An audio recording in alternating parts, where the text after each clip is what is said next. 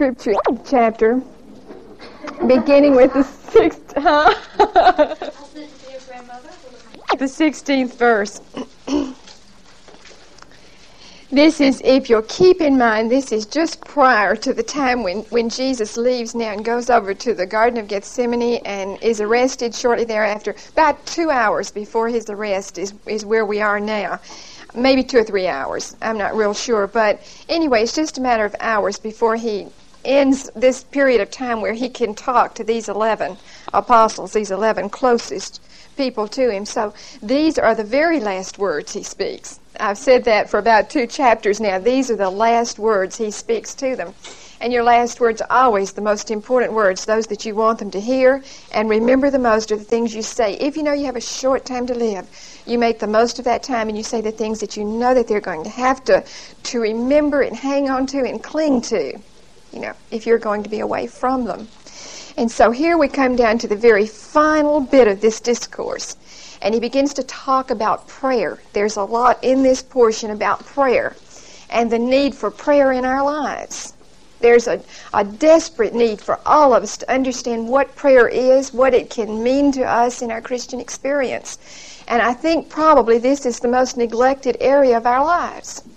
If we really analyzed our own personal lives, I think we would come up short in the area of prayer. And Jesus said, this is your most important thing. Above everything else, there's no way that you can live your life victoriously if there's not a real deep prayer life there.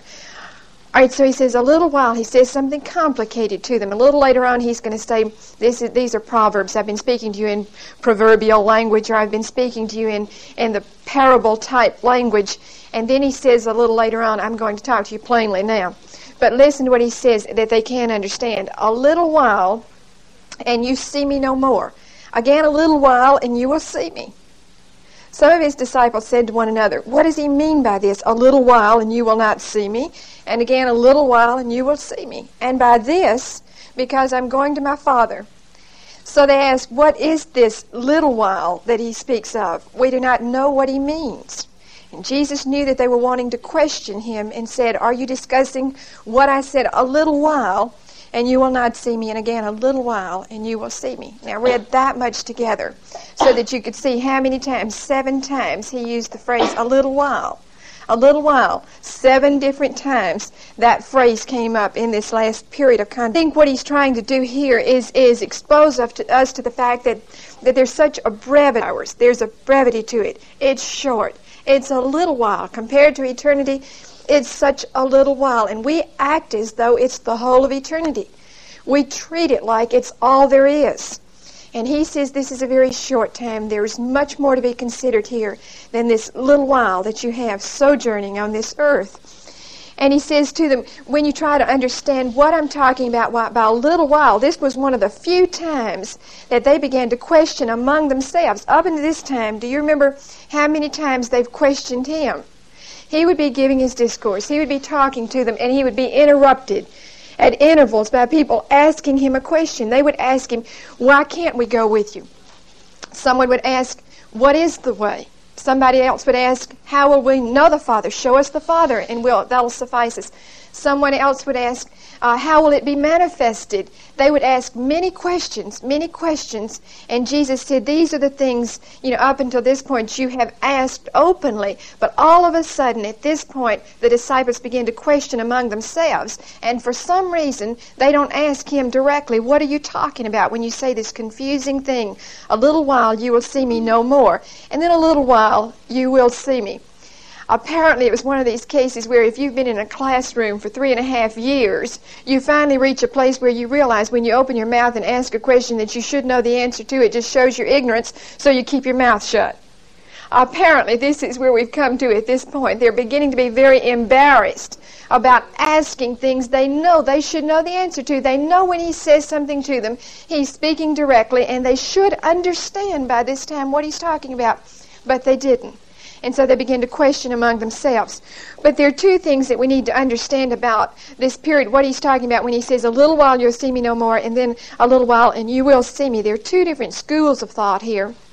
Well, there are really, I guess, scores of different schools of thought, but two main ones that I want you to keep in mind. And that was that he was speaking of, okay, a very short matter of hours, you will see me. In fact, in a couple of hours, they would not see him again because they deserted him before he died. After the garden experience, they scattered, each to his own home or to his own hiding place, and there were very few, even very few followers who were with him to the very end. When he was hanging on the cross, they weren't there.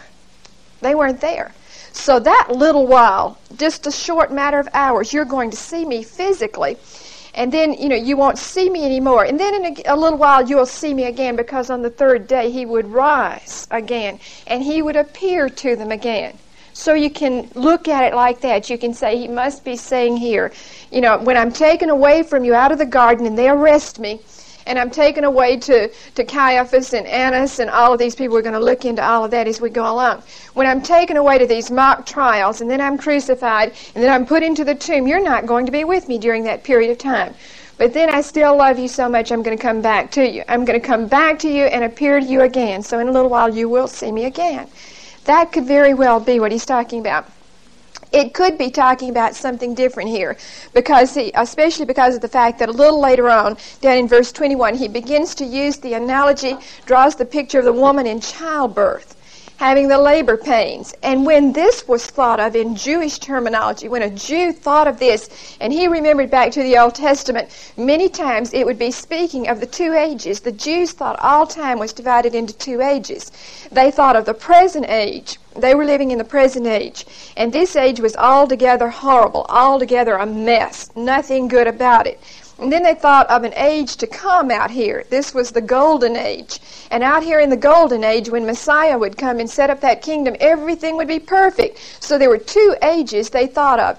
And they thought it came in between here, just before the age to come, all the earth would be in travail. All the earth would be turned upside down, like a woman giving birth to a baby and having the pain of childbirth. This would be what would happen to the earth. And when this would happen, all earth would convulse.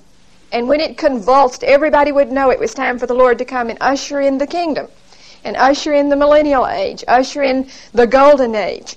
And so they could have been thinking in these terms. They could have been thinking, a little while you'll see me no more. I'll be gone. Even after I've ascended back to the Father, there's a period of time you won't see me anymore. And then you'll see me again when I come again, the second coming. So that probably is what he's thinking about here. And if you'll keep that in mind, you can think in both of these terms, because I plan probably, before I get through, to use both of these schools of thought in looking at it. Okay, I prefer to think that he's thinking more. He's talking more about the age to come when he goes away and comes back again than what will happen when they see him again and they're with him and their joy is totally complete. They'll not have to ask any questions because they know everything. They'll know everything in its fullness, and he'll mention this a little later on. Okay, some of the disciples, this is at the point where he says this. They began to question among themselves, and they says, what does he mean? What does he mean?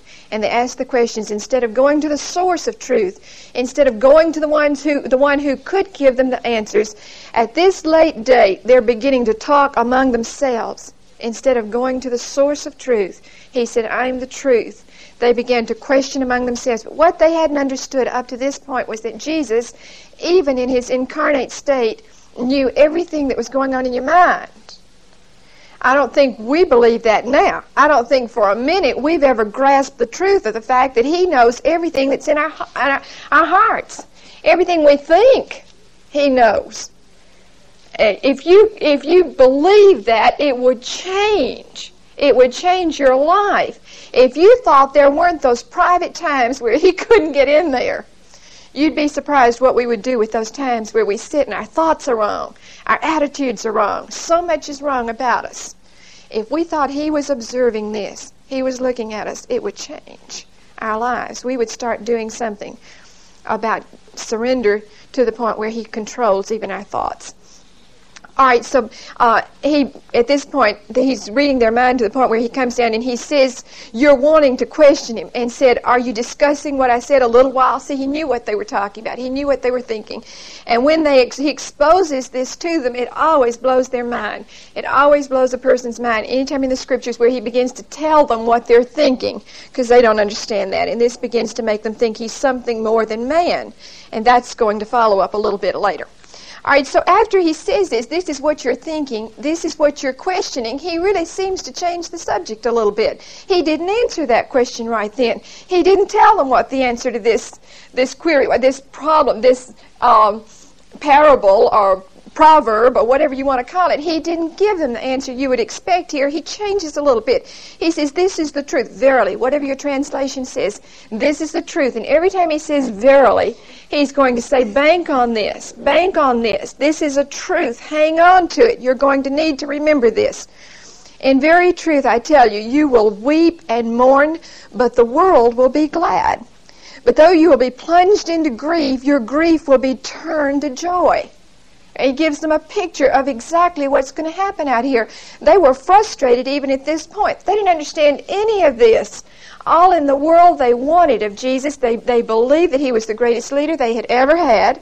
All they wanted of him was that even at the very last minute, he'd do what they thought was best and set up that kingdom on earth and rule. Do something for them in a tangible way, a physical way. We always want something on the outside. Very seldom are we aware of the fact that the most important thing in the world is not what happens on the outside, but what happens on the inside. See, we're spiritual beings. We're spiritual beings. And what happens in the heart area, in the soul area is what's important. What takes place as far as change inside is all that counts. It's not what's on the outside or the exterior things. All right, so he says, you're going to be caught up even more so than now. In your frustration now, your doubt, your not understanding now, it's going to be worse. Right out here, in a matter of hours, you're going to be mourning, you're going to be weeping, you're going to think the end of the world has come. That's where you're going to be. He never left them not knowing what was going to happen. Have you noticed he spelled it out about as clearly as you could spell everything out? And they should have been so prepared, because if you know what's going to happen, you can get prepared for it. You can get solidly fixed in what what's going to happen, and you can not be caught off guard. It's when you're caught off guard that it shakes you and shakes your faith. But you remember the account when Mary came to the tomb and found that it was empty and the Christ had risen from the grave. He spoke to her, and she ran back with the news like he told her to the disciples. And how did he find them? Mourning, weeping. Just exactly what he had said would happen. They were all full of grief, weeping, mourning. Do you remember when the account of the two men on the road to on the Emmaus road, and the scripture says they were very sad. When Jesus found them, they were extremely sad. They were weeping. They were sad people.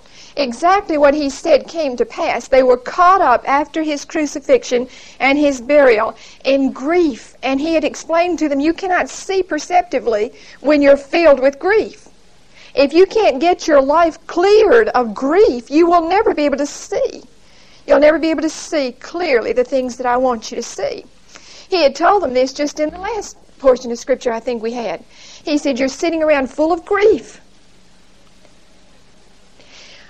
All right, so he says, the world will be glad. When this happens, when I'm crucified, you'll be caught up in grief. That's not where I want you, but that's what's going to happen to you. The world will be glad. The world will think that it's the victor. The world, and when he speaks of the world, remember when we had the section on the world is anybody or anything in enmity with God. Anybody or anything outside of God's plan is the enmity or the enemy of God. And so the world, the enemy of God, will be very glad because they'll think they have done away with this Jesus, this Son of God. And remember that from the very beginning of time, the world had tried to do away with Jesus even before he was incarnate. Have you ever thought about the fact that even the many times that the world had tried to annihilate the Jewish race, the devil was trying to rid the world of the Jewish race through whom Jesus would be born. So they had been trying to get rid of him forever, and now it seems that he was gone. It seems that they were the victor. It seems that they won the battle. And he says that's exactly what's going to happen. All my enemies will be rejoicing in the fact that they've won the battle. But listen, he says, but though you will be plunged into grief, the tables are going to change. The tables are going to turn. It's going to be the world that's thrown into chaos because I conquered the world. In the experience on the cross, that was the conquering of the world, the conquering of Satan. And he said, you're going to learn by way of the Holy Spirit when he comes and teaches you these truths out here a few days in the future. You will learn that I was the victor on the cross.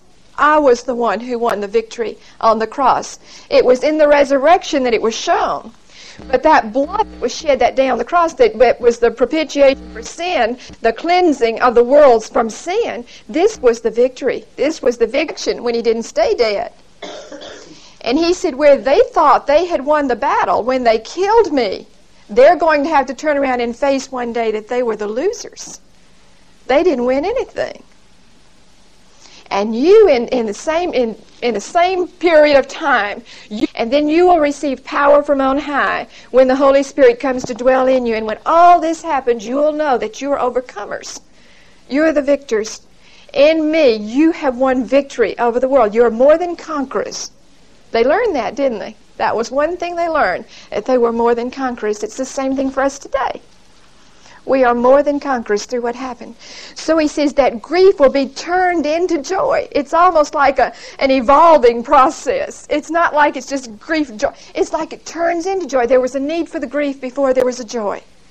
There was a need for the grief. There's a need for a time of real trial before you'll ever come to the place where you know joy. Before you know it turns into joy. When you surrender it to the Lordship of Christ. When that happens, it's like the psalm that said, do you remember where it said, hold on, my child, joy, or the song, and it's taken from a psalm, hold on, my child, joy comes in the morning. Joy comes in the morning. If you'll hold on, if you'll be faithful, if you won't throw up your hands and wring your hands and die, nervous breakdown, just fall apart at the seams, if you'll hold on, you can count on the fact that all grief for the child of God turns into joy. You'll look back on it one day and see it happen. Every single one of us will find out if we're persistent in our faith. If we hang on to our faith, we'll all look back and say the darkest days that we ever had were the days that turned into joy. And a woman in labor, here's where he uses this earthly analogy. A woman in labor is in pain because her time has come. And when the child is born, she forgets the anguish in her joy that a man has been born in the world. This was the time where they really believed that a man was the only thing you rejoiced over when a boy was born. I mean, if it was a girl, they didn't do a whole lot of rejoicing and he spoke to the people who understood at this time. But he was the one who broke down the barrier and made us know that we were important too. And he says, when you give birth to that child, while you're going through the labor pains, you think it's the worst thing in the whole world that ever happened to you. But once you've gotten through that and you hold that little baby in your hand, you know for a fact that that was the greatest thing you ever went through in your whole life. Now, I've heard many, many people say that. The only one that I had by way of cesarean section, and even if it was local, even if I was awake, and I knew the whole thing, the operation, the pulling the baby out, all the pain that went with that, which was probably more than any labor pain you've ever been through, I can look back on that and I can say with all honesty, I would do that again and again and again for the joy of a baby. I would, and you would too. So I'm not real sure that I think when you have labor pains, you never remember any of it, do you? Has anybody had one? Do you still remember that was kind of gross? But how does it compare? In comparison with the joy of that child, it's like nothing. And this is what he's saying here. All right, so he says, so it is with you. In the moment you're sad at heart, right at this moment, you're so sad. The moment before that baby is born, you think it's just about the worst thing in the world that happens. Before the joy comes, you think this is just about the end of the world. He said, I know that. You're sad at heart. But I shall see you again, and then you will be joyful, and no one shall rob you of your joy. There will come a time, he's saying, and if you look at these in these two schools of thought, remember the two?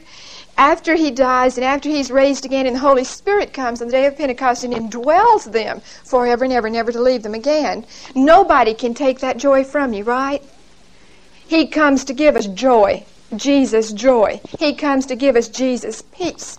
And nobody can take that from you. If you look at it in that respect, I think of an incident that happened when we were in Mobile. And there was a teacher in the school at the church, 1st through 6th grades or something. It was about the 4th grade. As Paul was a dynamic Christian, and in that classroom you could count on, no matter who came to that classroom, you knew that before they got out, they were going to somehow, through arithmetic or English or whatever, they were going to find, some good news about Jesus Christ in that school at Cottage Hill Baptist Church. So anyway, at the end of this period, this year passed, and there was this little boy whose parents were atheists, avowed atheists. And this little boy, about 4th grader, found the Lord that year in her class. And he was so thrilled, and she was so thrilled, and she gave him a Bible. And he took the Bible home, and his parents took the Bible in front of him, tore it to pieces. This actually happened. Tore it to pieces, threw it in the trash can, went to her, and said, never, never, ever give our child a Bible again.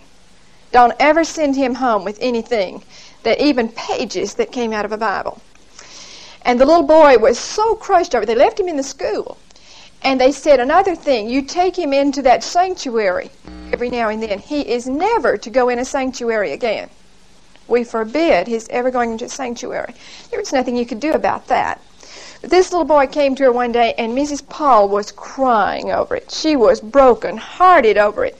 And this little boy said they were going to move, and all she could think of was these parents taking this child away from the only Christian influence he had. And the little boy said, Miss Paul, don't worry about it. He said, they can take my Bible and they can tear it up and they can throw it away. And they can keep me out of the sanctuary. They can keep me out of the church. But they can't take Jesus out of my heart. That little boy understood more than most of us understand today. And he knew for a fact that what he had when he received Christ was something you couldn't take away from him. The joy was going to be his forever, no matter what his parents did or didn't do in the way of leading him. Oh, it's their problem. You can't tell me those parents. I wish I could hear from them today. I wouldn't be surprised if they're both dynamos for Christ. Because if you have a child like that, that's going to affect you. A child that dedicated and that sincere in what he believes is going to have an effect on parents. I believe that. Jesus said no one's going to rob you of this joy. If you're thinking in terms of it being when the Spirit comes and fills you full of the Spirit of God, and you know the joy of Christ within you, then nobody can take that from you, no matter what the outward circumstances are. But if you're looking at it in the school of out here in the future, when the golden age comes, when Christ comes again, and we live with Him forever, that joy is totally complete then. When He comes again, there will be nothing but complete joy. So if you look at it in that light, you can see what he's talking about too. You see, all of this fills in with both of these thoughts. When that day comes, you will ask nothing of me. In very truth, here again, verily, this is the truth I tell you. If you ask the Father for anything in my name, He will give it to you. So far, you've asked nothing in my name. Ask and you will receive, that your joy may be complete. Now we begin in the area of prayer here. And he says, up to this point, there's going to come a day. Up to this point, you have asked me questions, and they had. We've seen that over and over again, how they ask him questions. There are two things to remember here, and that's to ask, and they're different words. Two totally different words for ask are used here. And so we clear up any misunderstanding of what he's talking about. In the first place, when he says, you will not ask anything of me, you won't ask questions of me, that word does mean literally familiar entreaty, or to ask a question. To ask a question. Now, when he goes back again, when we pray, we don't busy ourselves praying just asking questions. Because very seldom you just get an audible answer to your question. If you have a question today, what do? If you have a question about something about life, you go to the Scripture, don't you? And you dig and you seek and you find answers in the Scripture. You don't use your prayer time asking questions. That's not what prayer's for.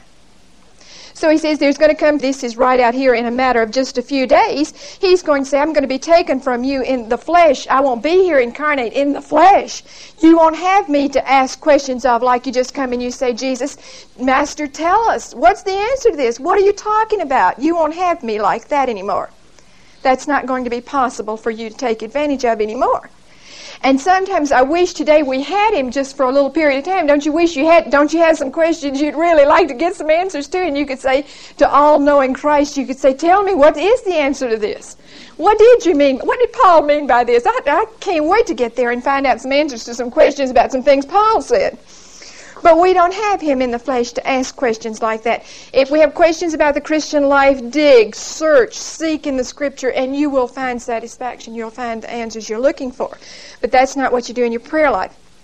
He says, this is the truth. You ask the Father, and if you ask the Father for anything in my name, He will give it to you.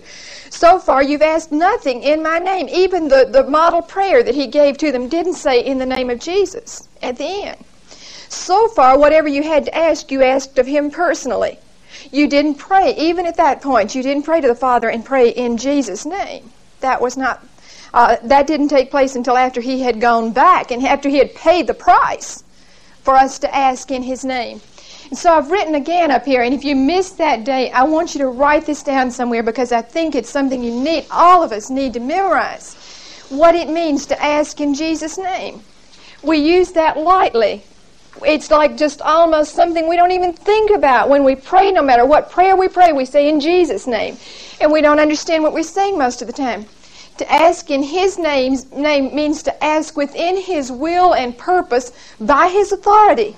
By His authority, within His will and purpose, upon the basis of His work as Redeemer and for the glory of both Father and Son, which takes the selfishness out of praying in Jesus' name. This is what He's talking about when He says, you come to the Father through me in my name. You ask according to my will and according to my purpose for your life. And if we would ever understand that that's the only thing that's right for us, we would ask. Not selfishly. We would ask. We would say, when we go to Him, we would say, Father, this is what I think, but it's not nearly so important. What I think is what you think because you know what's best. See, that's how you pray in His name. You don't go telling Him what you think ought to be done, because if we did that and we got answers to our prayers according to what we think is best, we'd be in a mess. How many times have you thought something was best and you found out one day it didn't? That was the worst thing in the world that could have happened for you. All right, so this would clear that up. There's one earthly story, a story that really happened that I think makes this clear. And sometimes we have to use earthly analogies or earthly stories because we are earthly people. We're people, who don't have God's mind at this point. We don't have the fullness of God's mind to understand. So it helps many times if you can look at something and it can make it a little clearer. This is the reason Jesus used parables so many times. But there was a story that was told about a young man who was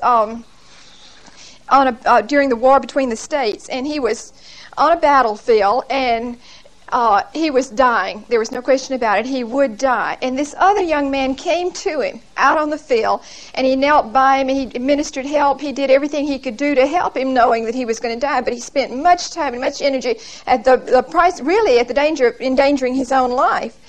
And he did, when he finally realized that he couldn't help him, he said to them, the one that was helping said to the young man who was dying, he said, if I get out of here, if I live, and if I get back home, get to safety, is there anything that I can do for you? And the young man who was dying said, maybe there's something I can do for you. And he wrote down just a few words on a little tattered piece of paper, and he wrote a few words, and the young man didn't even read them. And he took them, this one died, and he got back to safety. And he had kept that little piece of paper for quite some time. And as years went on, he came to a time in his life where he didn't have a job. He was really up against the wall. He was having some hard times. And something recalled to his memory that piece of paper that young man had given. He said, maybe someday, there's some way I can help you. Maybe one day you'll need this. My father's a very wealthy man. And one day maybe he can help you. And so he found this piece of paper, and he went to this big plant. It was a huge plant. And he couldn't get through to the father. See, he couldn't get through to this other boy's father. He was so far up. He was the president of the company, and you couldn't get through his secretaries and all this force that was in between him and this lad's father. All right, so finally, he had been sending his own cards. He had been sending his card with his name on it, and nobody would pay any attention to him. And finally, he remembered this little piece of paper, and he pulled it out, and he gave that to someone. And before he knew it, the president of the company, the father of this lad, came to him and said, "Why didn't you send this immediately? Why didn't you get this to me immediately? This is from my son." And he said, "Well, I didn't think. I just didn't think." And so he said, "Tell me what you need immediately. Tell me what you need." And he began to tell him about the fact that he didn't have a job. He was really hard pressed. And he said, name whatever you want done. Name it. And the end of the story went that when he got through, he said, "Whatever I can do with you," because of Charlie. See, Charlie's note had said,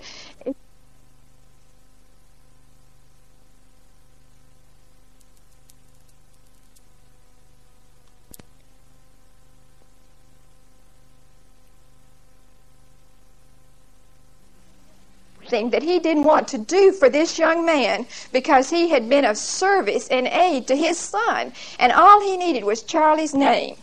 He could go to the father, and I want you to remember this a little later on. He went in personally to the father, right? He didn't have to go by way of anyway. The father came, they met. The two of them together met. It was in Charlie's name, because of Charlie's name that they got together. That was sure. It was Charlie's name that made this possible, but they met on a one-to-one basis because of Charlie's name, and the father of Charlie began to answer the things that were needed in this young man's life. This is kind of the way prayer is, and that's a true story, but it helps us to understand what we're doing when we go in Jesus' name. You see, the Father loved the Son so much. And if we're faithful to the Son, that gives us that entrance, obedient to the Son, help the Son. We can go into the Father, and He says, "Whatever it is that you need, whatever your needs are, that's what I want to do for you because of my Son." So we need the Son. You can't get to the Father without the Son. I was watching a television program the other day, and I heard somebody say something that was so in error, I couldn't believe it. I almost had a heart attack right there. But he said about the Jews, he said, "We have so much in common. We have the same Heavenly Father." We don't have the same Heavenly Father. "To as many as received Him, to them gave the power to become sons of God." We have a relationship. The only people who have a Heavenly Father in God are the ones who have received Jesus Christ as their personal Lord and Savior. So we don't have a Heavenly Father in common with anybody who has rejected the Son. You remember that? I almost fell off my chair when he said we had a Heavenly Father in common. They've rejected the Son, and they cannot get to the Father except by acceptance of the Son. He said that. All right, so he says, "Ask and you will receive, that your joy may be complete." We have not because we ask not. We just muddle through life, and we just wrestle with every power and every principality. Man, we just have a tough time because we don't understand what provision is there in prayer. We have never grasped the fact that that provision is there. And we can go to Him, we can express our needs. Now remember this, all this is involved. But when area of witnessing, whatever it is, if it's in accordance with His will, if you go to your Father, your earthly Father, and you ask of Him something that He knows is wrong for you, He's not going to give you permission to do that or give that to you, right? You wouldn't do that if you're a responsible parent at all. And God is much more responsible and much wiser than earthly parents are, so keep that in mind. And that makes it easy to go to Him and say, "Lord, this is, Father, this is what my need is. This is what I think." But it doesn't matter what I think. What I really want more than anything else is that you meet the needs of my life according to your will. According to your will. And when you pray like that, begin to watch the joy become complete. You're right in the palm of His hand, right in the center of His will. And your joy is complete. Turn to 1 Thessalonians 5:16 and 17.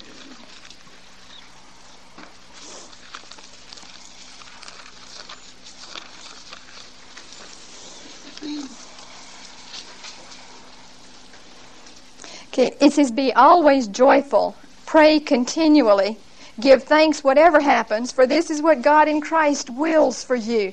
It's really the same thing. Paul was saying what he had learned from this principle or this portion of Scripture over here. Be always joyful. The way to be joyful is to pray continually. I mean, in a constant state of prayer, right in the center of his palm at all times.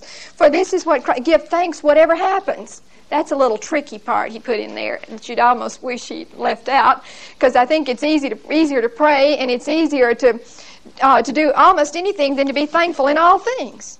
To give thanks in all things. This is the will of God for you, is to say, Lord, I don't understand it, but I thank you for it.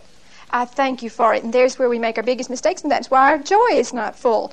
But that's one of the places he begins to speak of your joy. Philippians 4:6 is another one.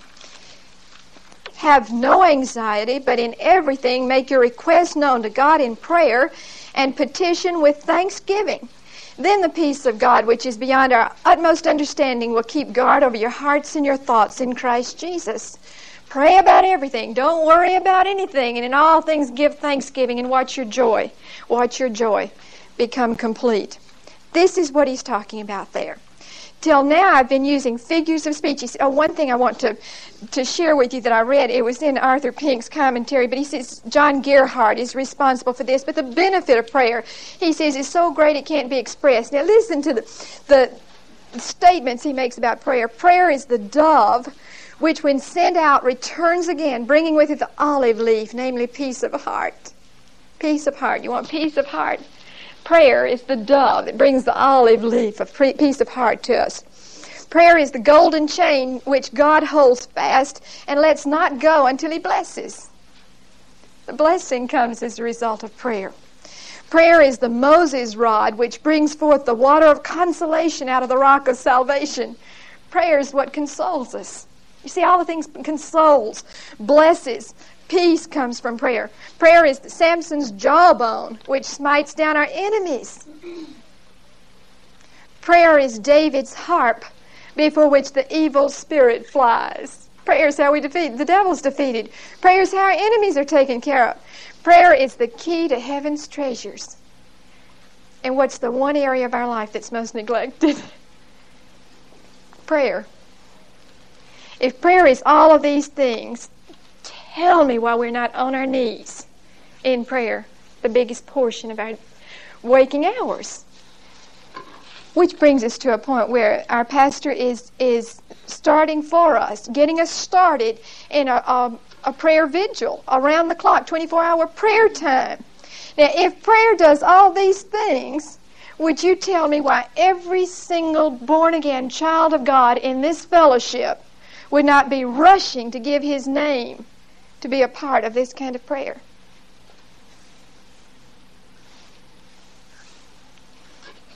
Not. We don't know how to pray. And Jesus said this is the key to your being able to stand in times of trouble and have peace and joy in the midst of it. All right, so he says, till now I've been using figures of speech. A time is coming when I shall no longer use figures, but tell you of the Father in plain words. When that day comes, you will make your request in my name. And I do not say that I shall pray to the Father for you, for the Father loves you himself, because you have loved me and believe that I came from God. And he makes a statement after this, but let's stop right there and see what he says, because just a few Tuesday nights ago, I had a lady out in my Bible study who was there just for that one night who didn't understand this. I didn't even know this was here. I wish I'd known it that night. But she said, you know, you keep talking about praying to the Father. And we can't pray to God, she said. God is too high up. God is too lofty. God is too perfect. The only person we can pray to is Jesus. And Jesus has to pray for us. Well, Jesus is just as perfect as God the Father. But she didn't understand that. And she felt that she couldn't go to the Father, see. Now listen to what he said here. He says, the Father loves you himself. Listen, we think of God, the Father, as the judge, the one who just throws out judgment, and we think of Jesus as some sweet person who came along to pacify God the Father. But the Scripture tells us that God the Father loved us in that while we were yet sinners, he sent his Son to die for us. God has always loved us. God has loved us from the very beginning of time. When he created us, he loved us. There's always been this tremendous love and hunger for us to come to him and fellowship with him. Now remember that. And Jesus said, I won't have to go to the Father and pray for you. I won't have to do that for you. You can go into the presence of the Father by way of, in my name, to be sure. My name will be attached to it. But you can do your own praying to the Father, and you can indeed say, Our Father, dear Father, my Father. Jesus taught us to pray that way. We can go to the Father. We can petition of Him the things that are the needs in our lives. And to say that Jesus, when you start to pray, to say, I can't pray except to say, Jesus, pray, go to the Father for me, is like here again taking an earthly analogy and having two children as a father, an earthly father, and you have two children, one's very good and one's a little bit rebellious. You know, you have if any of you have more than one, you're probably going to have one that's really sweet and always precious and into practically nothing, and one who's just a mess. All right, so if you'll look at it like that, of course, in this analogy that I'm going to use, Jesus would be the perfect one and we would be the mess. But what would happen here, according to what He's saying can happen, we can go straight to the Father and tell Him. We can confess our sins. We can say, Father, we have made a mess of things. We do disappoint you. I know that all our sin is sin against you. We can say that to the Father. We can say that to Him. And we can express to Him the needs of our life. And He hears and loves us and answers those needs. Answers those needs. It's that direct.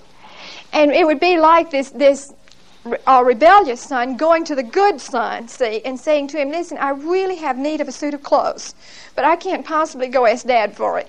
So would you. You're in good graces with him. This is kind of personal because I remember we used to send my little sister, who was always sweet and perfect, in to ask for the car. So I thought about this, and she could get it. Man, if we'd gone, we wouldn't have had a chance in the world of getting the car that night. But if little blonde curly Barbara went in with blue eyes, Daddy melted and just would give her anything. I mean, there was nothing he would say no to where she was concerned. But if this were the case, and I had to go through Barbara to go to Daddy and ask for everything, I would have no relationship with my father. You see the difference? But how much better it would be if I could go to Daddy and say, listen, Daddy, I know I've been a disappointment to you. I know that there are times you could pull your hair out over me because I'm always into something. I'm just a mess, but I'm so glad you love me anyway. The need. I really do. And I know you can meet that need. Do you think He would have turned me away? Not in a million years. See, I skirted the issue. I should have gone right to Him and put my arms around Him, blinked my brown eyes at Him, or multicolored or whatever, and had that relationship I needed with Him that I missed a lot of by going through Barbara for everything, see. And what He would have done, He would have said, honey, I'm so glad that you feel like you can come and that I appreciate your sincereness in telling me that you're sorry. And whatever it is that you need, listen, I want to help you. That's what parents say. All right, this is kind of what He's saying here. You won't have to go through me. You won't have to say, Jesus, go to the Father and talk for me. You can go to the Father because of the Son, to be sure. We are clothed in His righteousness, and that gets us there. But once we're clothed in His righteousness, we can go right directly into His presence and ask of Him what we will. Ask what we will. According to go back to this. All right, so anyway, when this happens, what would that do if we don't even have to ask Jesus to pray for us? What do you think happens when there are people who think they have to say, Mother Mary, pray for us. St. Luke, pray for us. St. Mark, pray for us. This is ridiculous to think you've got to ask somebody. If Jesus said you don't even have to get me to pray for you, how ridiculous to think we got to get somebody else to go in and intervene for us. There are no intermediaries that are necessary as far as the child and father are concerned. We can go to Him in Jesus' name. We need to learn that. This reminds me of the lady, the lady who was on the Holy Land trip with us, Mrs. Schwartz. And she was a devout Catholic. She really, honestly, was one of the devoutest people I've ever known. And I appreciated her sincerity. I really did. She was a beautiful lady. But one night she said to me, we were sitting in a restaurant in Athens. And she said, about every 7 years, I get so sick. Man, I'm so sick. Every 7 years, she gets really sick. In the meantime, she's kind of sick. She's never well. But in between the 7-year periods when she was kind of sick, she would never dream of asking for anything because the son is so busy, she said. Jesus is so busy. I couldn't possibly bother him because he's so good to come to me every 7 years. So she says during this 7-year interval, she goes to Mother Mary. And she was sincere. She was so sincere. And she says, Mother, I know your son is so busy. And I'm not making fun. I really am not. She was totally sincere. But she said, Mother, I know your son is so busy. And I hate to bother him. Now, I'm not so sick right now that I have to have him. And I really hate to bother him. So what I would like for you to do is tell your son, go on and take care of everybody else, now. And then when he gets around to me, I would appreciate it if he could give me a little attention. And I said, Miss Schwartz, you don't understand. I said, Jesus is God. He's God. He's not limited like we are. And he can take care of every single one of us in an instant, at the same precise instant. He's God. He's not limited. And if you need something, you don't have to go to his mother and ask her to tell him to come to you one day when he has time. He has time the very minute you go to him and ask of him, the things that are the needs in your life. The saddest thing about that, and I think it just about broke my heart, a few years after we got back, maybe about a year ago, I read the obituary column. I don't know, I don't know whether it's morbid or not, but I'm always sure I'm going to find somebody in there I might miss, I guess, or maybe I'm looking for me. I probably haven't got sense enough to know when I might find out one day that I missed, me. But anyway, I do read it. And I found Miss Schwartz's name in it. And I had never been to a Catholic Mass before. And I pay my respects to her and to speak to Mr. Schwartz. And during the course of that funeral Mass, I've never been so depressed in my entire life. That woman had given her life and faithfulness to the Catholic Church. And at that point, after she had died, there was no assurance, not one tad of assurance, that she was going to one day make it into the bosom of the Father. There was so much to do, but in the midst of all of it, one time after the other, they would say, have mercy on, and they would call her by name. Please have mercy on her soul. And we pray that one day our prayers, that one day she will be right, one day she'll be with you. But all the way through there was not one word of assurance that her obedience and faithfulness through those years, would cause her any kind of safety in the arms of Jesus in death. And that tore me up. I came home and cried my eyes out to think that, that she didn't even know, they didn't even know that she would one day, if enough prayers were said, I guess, she would get there. And if God would have mercy on her, that's what they said, God have mercy on her soul. And one day take her. I think that's sad. Anyway, here is something that refutes that. Jesus said, you go straight to the Father, and you go because he loves you. He loves you himself. The Father loves us because you have loved me and believed that I came from God and I came from the Father and have come into the world. Now I'm leaving the world again and going to the Father. He gives a fourfold foundation here. Something you need to grasp, he said. Something we need to grasp. Here's the entirety of his earthly life. Listen. He said, I came from the Father. That was the nativity, his incarnation. He came from the Father to earth and became flesh. And I have come into the world. That's his mission and his teaching and his ministry. He was in the world. And he said, now I'm leaving the world. That was by way of the passion, by way of the cross. That was the way back to the Father. The cross is the way for the Father to the Father for us too. And I'm going to the Father. That's the ascension and the return to glory. You see how he included everything in that statement he made right there. I came from the Father. I came into the world. I'm going back by way of the cross, and I'm going back to ascend, back to the Father, back to heaven's glory. All right, his disciples said, why, this is plain speaking. This is no figure of speech. They think they understand at this point. I marvel at them. I really do. When you read, you really marvel at the fact that at this point they said, we understand what you're saying now.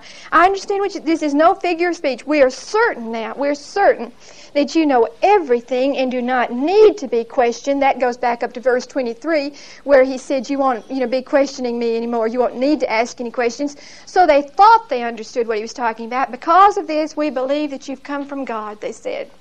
That astounding statement that declares he had declared his deity. He had declared his oneness with the Father. And they say, now we understand. We really understand what you're talking about. They were so overconfident is what they were. They were positive. They had everything right in a nutshell. And they had everything they needed. But they were to find out within a matter of hours that their faith was not deep enough to sustain them. It simply was not deep enough to carry them through the storms. You know, it's got to be more grounded than that. It's got to be a part and parcel of a living experience. You've got to experience these storms before you know for a fact and have the confidence that you can make it through them. All right, so they said, and what Jesus answers, he says, do you now believe? You can almost hear the way he said, do you really now believe? You know, is your faith so fixed and so firmly established that you are going to be able to make it through the next hours? And it proved that it wasn't. Proved that it wasn't. They thought they could make it through anything. Jesus says, look, the hour is coming, has indeed already come, when you are all to be scattered, sheep without a shepherd. For a time, sheep without a shepherd, scattered.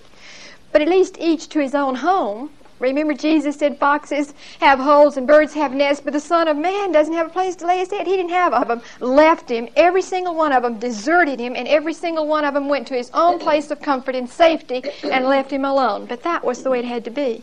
This was one thing that had to be done alone. He was the only one who could do it. But the loneliness of it, if you ever really grasp the loneliness of it, he had to do it alone to be sure, but wouldn't it have been wonderful if he had had throngs of people he had ministered to and taught surrounding him in a time of need, encouraging him? Wouldn't that have been wonderful? But that, he said, that's not what's going to happen. It didn't. It didn't. You're going to leave me alone. But then the most beautiful thing, I think, one of the most beautiful things that I think he's ever said, in spite of what he had been through, and he had been through hell already and was going through pure hell within a matter of hours, he said, I am not alone. I'm not alone. You can desert me. All human beings can desert me. I'm never alone because the Father's with me. I've told you all this so that in me you may find peace. You will never find peace in any other place or any other thing except in Jesus. He said, in me you can find peace. You'll know when all this happens and when you're scattered, when you're deserting me, and when you begin to feel guilt and all the pains that go with it, you can remember, I knew this was going to happen. You know, I'm not that disappointed. I knew it was going to happen. And don't you wallow in self-pity. You begin to find a deeper relationship with me and sink into me in such a way that you find the peace that I alone can give you. He said, in the world you're going to have trouble. It's right out here, right in front of you. But he said, but courage, the victory is mine. He told them just before the cross, the victory is mine. When they were going to look and think he had died and that was the end of it and they had won, he's going to want them to remember his words. The victory is mine. It's forthcoming, but it's mine to be sure. I have conquered the world. He had conquered the world really from the very beginning of time because all this was a part of God's plan. And God knew that it would come to fulfillment in Christ on the cross. So he said, the victory is already mine. I have conquered the world. The victory was his from the moment he condescended to do this thing, to die for us. And he said, and in me you too can overcome in spite of yourselves. In spite of yourselves. This is the parting word of encouragement and victory that he gave to them. No matter what happens, no matter how hard the times are, remember, you can be more than conquerors in me. You can find peace and joy and contentment in me. I wish they had that in the next few hours. I wish they had really grasped that in the next few hours. It took until Jesus ascended back for Luke's account to tell us now they were full of joy. Now they were full of joy. They had seen him in his resurrected body. They knew he was alive. They had seen the nail prints and the wound in his side. They had seen all these things, and now they could be full of joy. But for days there, they were full of grief, according just exactly like he said it would be.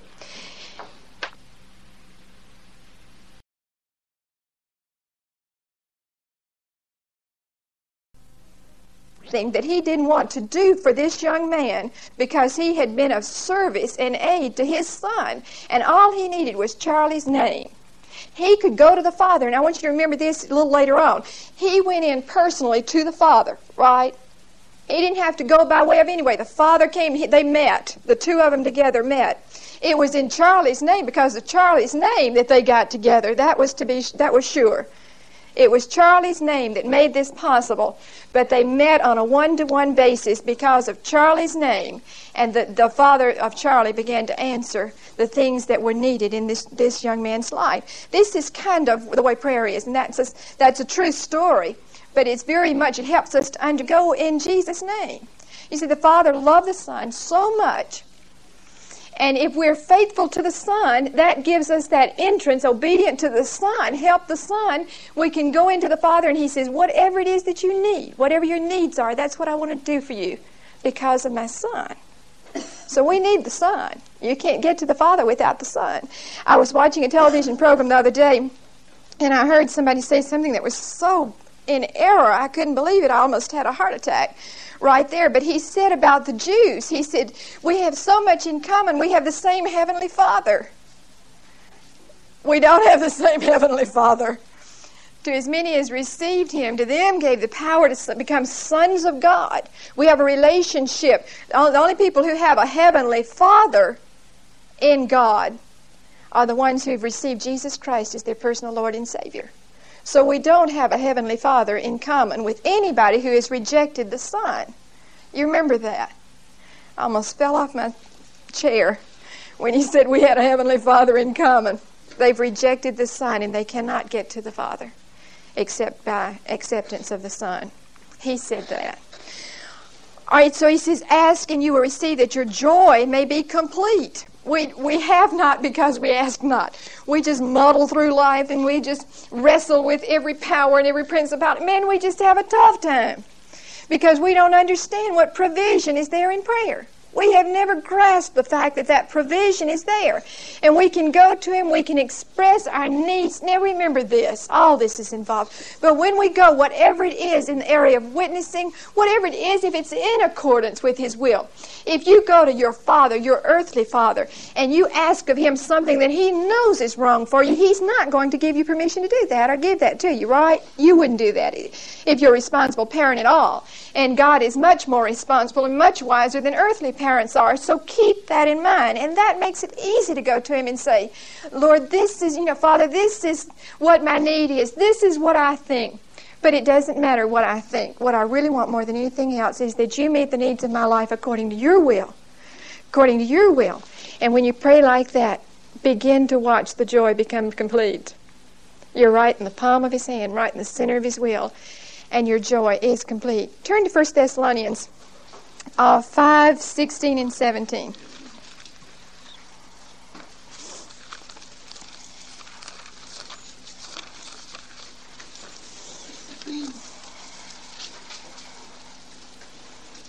Okay, it says, be always joyful, pray continually, give thanks whatever happens, for this is what God in Christ wills for you. It's really the same thing. Paul was saying what he had learned from this principle or this portion of Scripture over here. Be always joyful. The way to be joyful is to pray continually. I mean, in a constant state of prayer, right in the center of His palm at all times. For this is what Christ, give thanks whatever happens. That's a little tricky part he put in there that you'd almost wish he left out, because I think it's easier to pray and it's easier to do almost anything than to be thankful in all things. To give thanks in all things. This is the will of God for you, is to say, Lord, I don't understand it, but I thank you for it. I thank you for it. And there's where we make our biggest mistakes, and that's why our joy is not full. But that's one of the places he begins to speak of your joy. Philippians 4:6 is another one. Have no anxiety, but in everything make your requests known to God in prayer and petition with thanksgiving. Then the peace of God, which is beyond our utmost understanding, will keep guard over your hearts and your thoughts in Christ Jesus. Pray about everything. Don't worry about anything. And in all things give thanksgiving, and watch your joy become complete. This is what he's talking about there.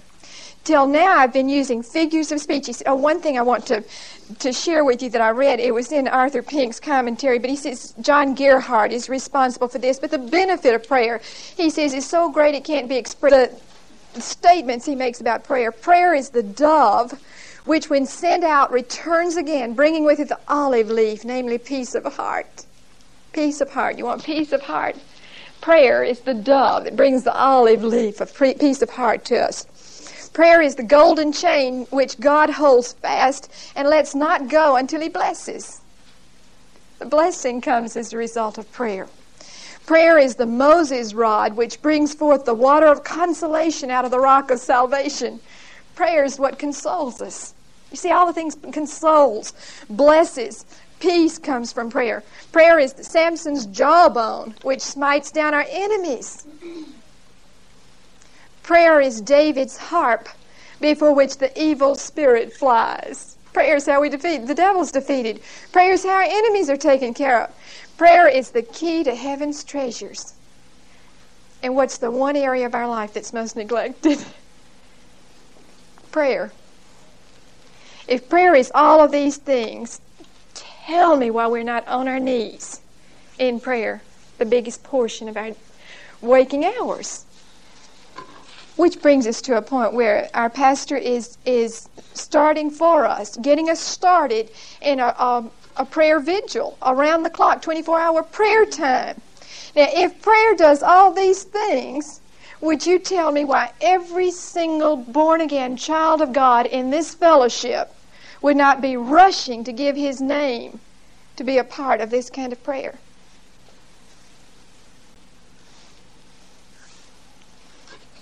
Okay, we have not because we ask not. We don't know how to pray.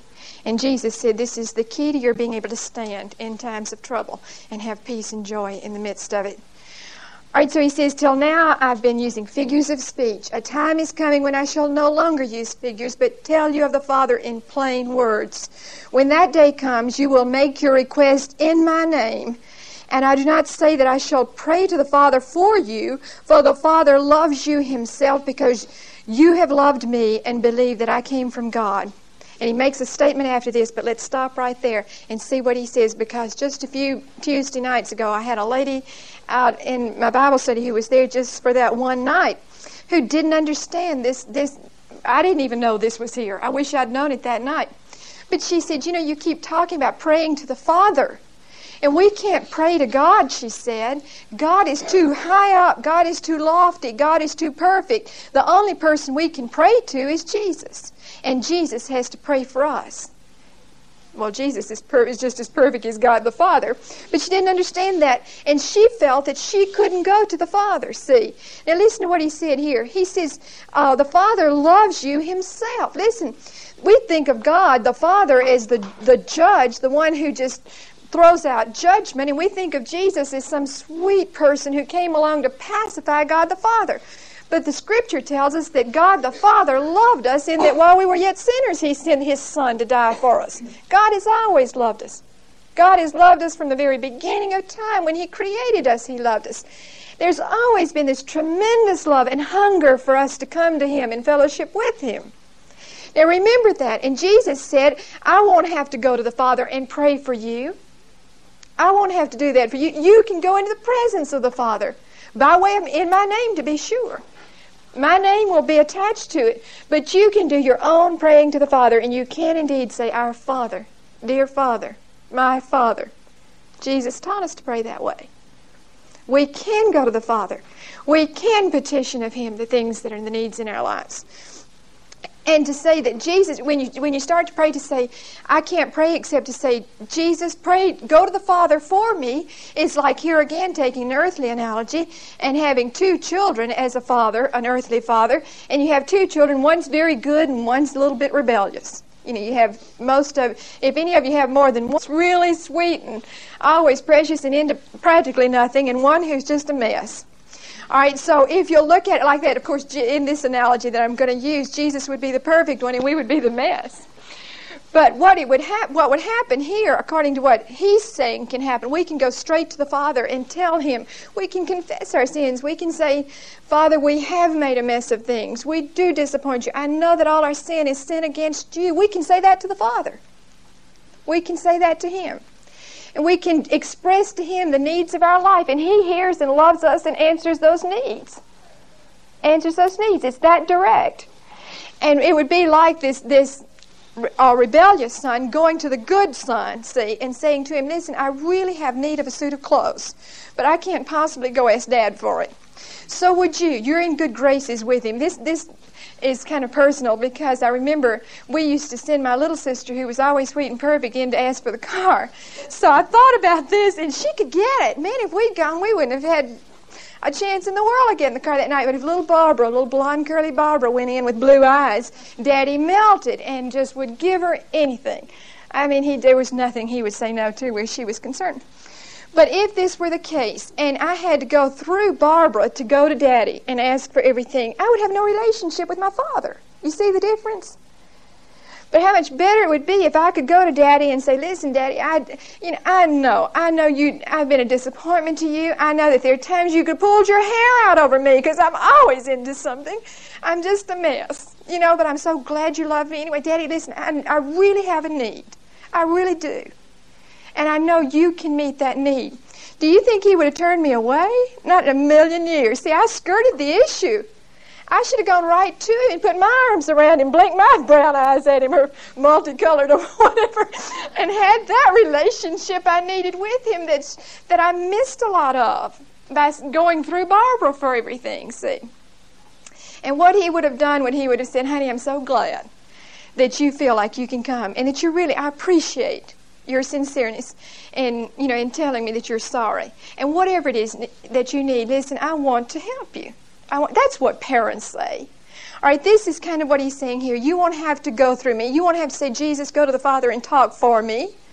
You can go to the Father because of the Son, to be sure. We are clothed in His righteousness, and that gets us there.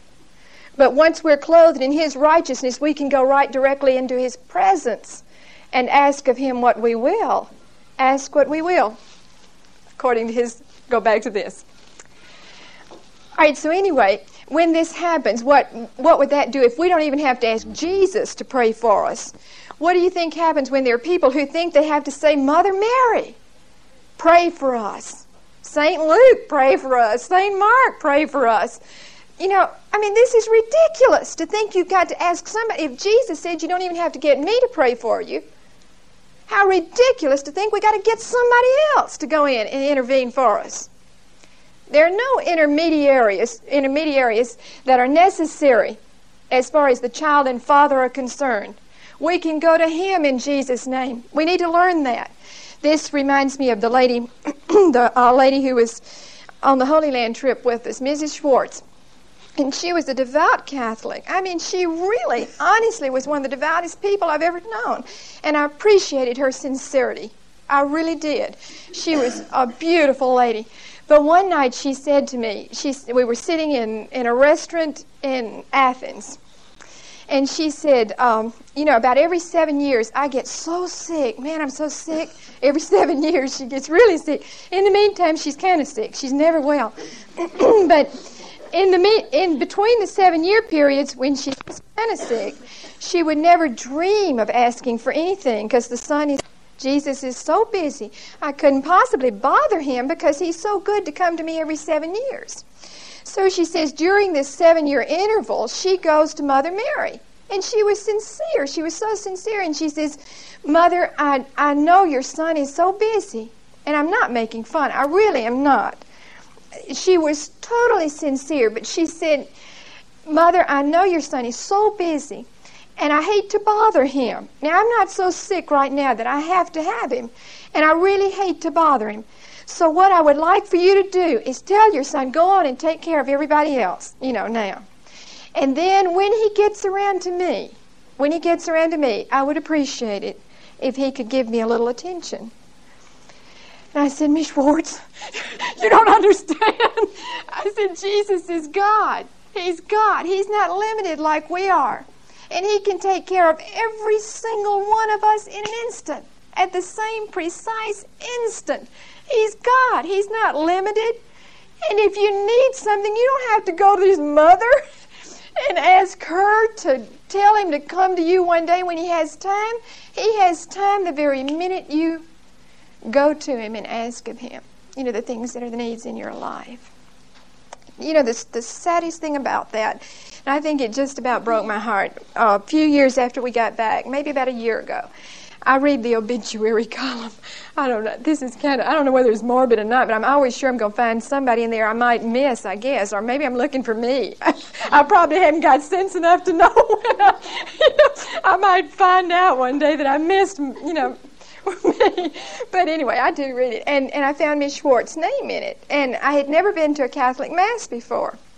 And I went, to pay my respects to her and to speak to Mr. Schwartz. And during the course of that funeral Mass, I've never been so depressed in my entire life. That woman had given her life in faithfulness to the Catholic Church.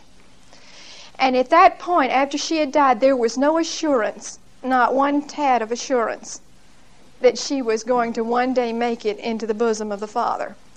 There was so much to do, but in the midst of all of it, one time after the other, they would say, have mercy on, and they would call her by name. Please have mercy on her soul. And we pray that one day our prayers, that one day she will be right, one day she'll be with you.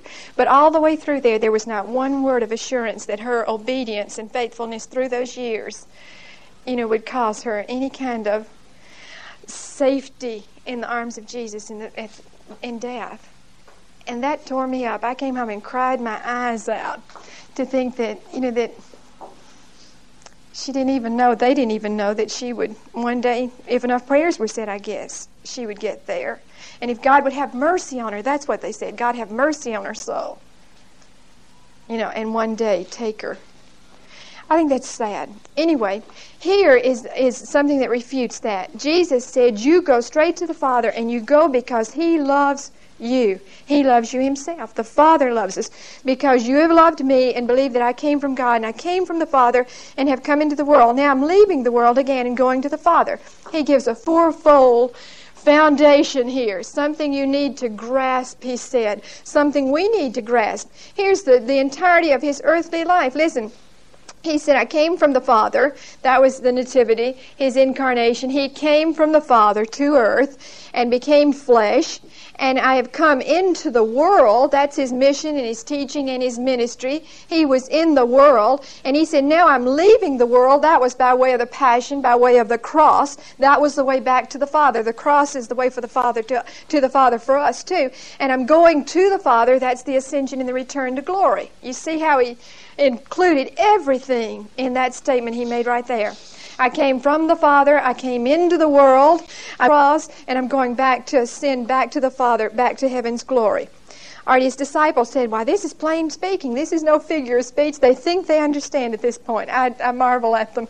I really do. When you read, you really marvel at the fact that at this point they said, we understand what you're saying now. I understand this is no figure of speech. We are certain now. We're certain that you know everything and do not need to be questioned. That goes back up to verse 23 where He said you won't be questioning me anymore. You won't need to ask any questions. So they thought they understood what He was talking about. Because of this, we believe that you've come from God, they said. That astounding statement that declares He had declared his deity. He had declared His oneness with the Father. And they say, now we understand. We really understand what you're talking about. They were so overconfident is what they were. They were positive they had everything right in a nutshell, and they had everything they needed, but they were to find out within a matter of hours that their faith was not deep enough to sustain them. It simply was not deep enough to carry them through the storms. It's got to be more grounded than that. It's got to be a part and parcel of a living experience. You've got to experience these storms before you know for a fact and have the confidence that you can make it through them. All right, so they said, and what Jesus answers, He says, do you now believe? You can almost hear the way He said, do you really now believe? Is your faith so fixed and so firmly established that you are going to be able to make it through the next hours? And He proved that it wasn't. They thought they could make it through anything. And Jesus says, look, the hour is coming, has indeed already come, when you are all to be scattered, sheep without a shepherd. For a time, sheep without a shepherd, scattered. But at least each to his own home. Remember, Jesus said foxes have holes and birds have nests, but the Son of Man doesn't have a place to lay His head. He didn't have a home. Every single one of them left Him. Every single one of them deserted Him, and every single one of them went to his own place of comfort and safety and left Him alone. But that was the way it had to be.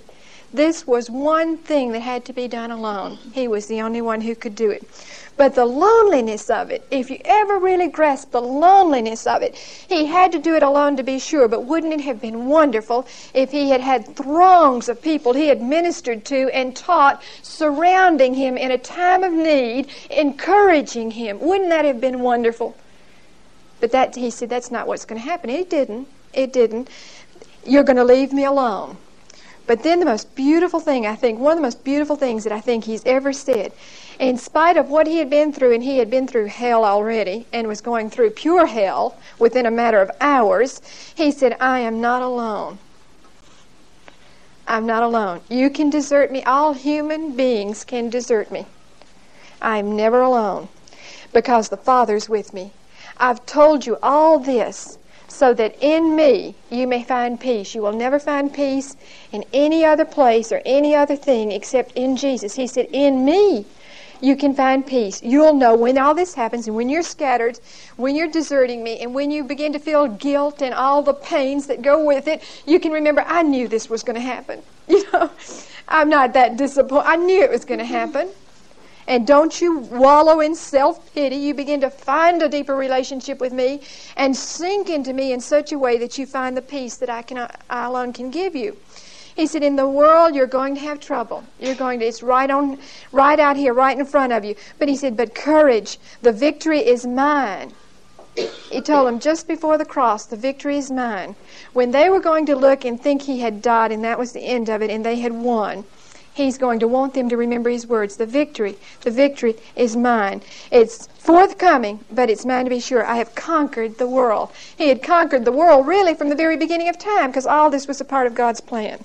And God knew that it would come to fulfillment in Christ on the cross. So he said, the victory is already mine. I have conquered the world. The victory was his from the moment he condescended to do this thing, to die for us. You can overcome in spite of yourselves. In spite of yourselves.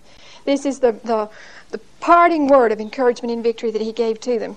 No matter what happens, no matter how hard the times are, remember, you can be more than conquerors in me. You can find peace and joy and contentment in me. I wish they had that in the next few hours. I wish they had really grasped that in the next few hours.